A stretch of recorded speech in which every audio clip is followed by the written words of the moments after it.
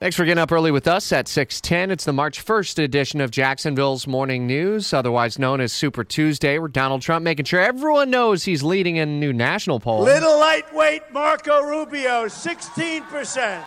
Our Washington insider, Jamie Dupree, checks in with the delegate math. Gosh, good luck making sense of that. I guess the big thing to make sense of is in your blog at WOKV.com. Trump poised for Super Tuesday victories. Yeah, I mean, when you look at it on the one level, Rich, it's going to be 11 states that are voting. But when you look past that, it's actually, there's 11 states voting, but there's also over 80 congressional districts results. I'm not talking about people running for Congress. I'm talking about the votes that are tallied in those individual congressional districts, which then have 3 delegates available in each of them.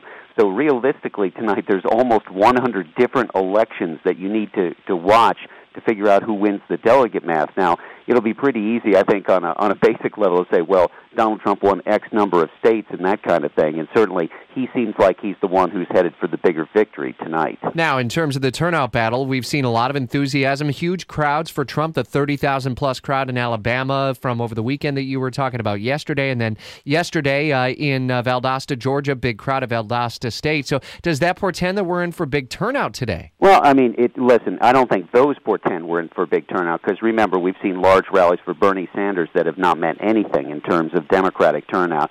But I think overall what we've seen in the first 4 states for the Republicans is higher turnout than 8 years ago, and certainly higher turnout for the Democrats. So, yes, I would expect that. Now, where exactly that's going to come from and who that's going to benefit, I think so far we've seen that the higher the turnout, the better, obviously, for Donald Trump. How critical is Texas for Ted Cruz's future? Oh, I think that's the only thing that he has a chance to win, I think, in Arkansas as well today. But Texas, certainly, if he cannot win in his home state, then I would think that maybe by the end of tonight he might even be out of the race if that happened.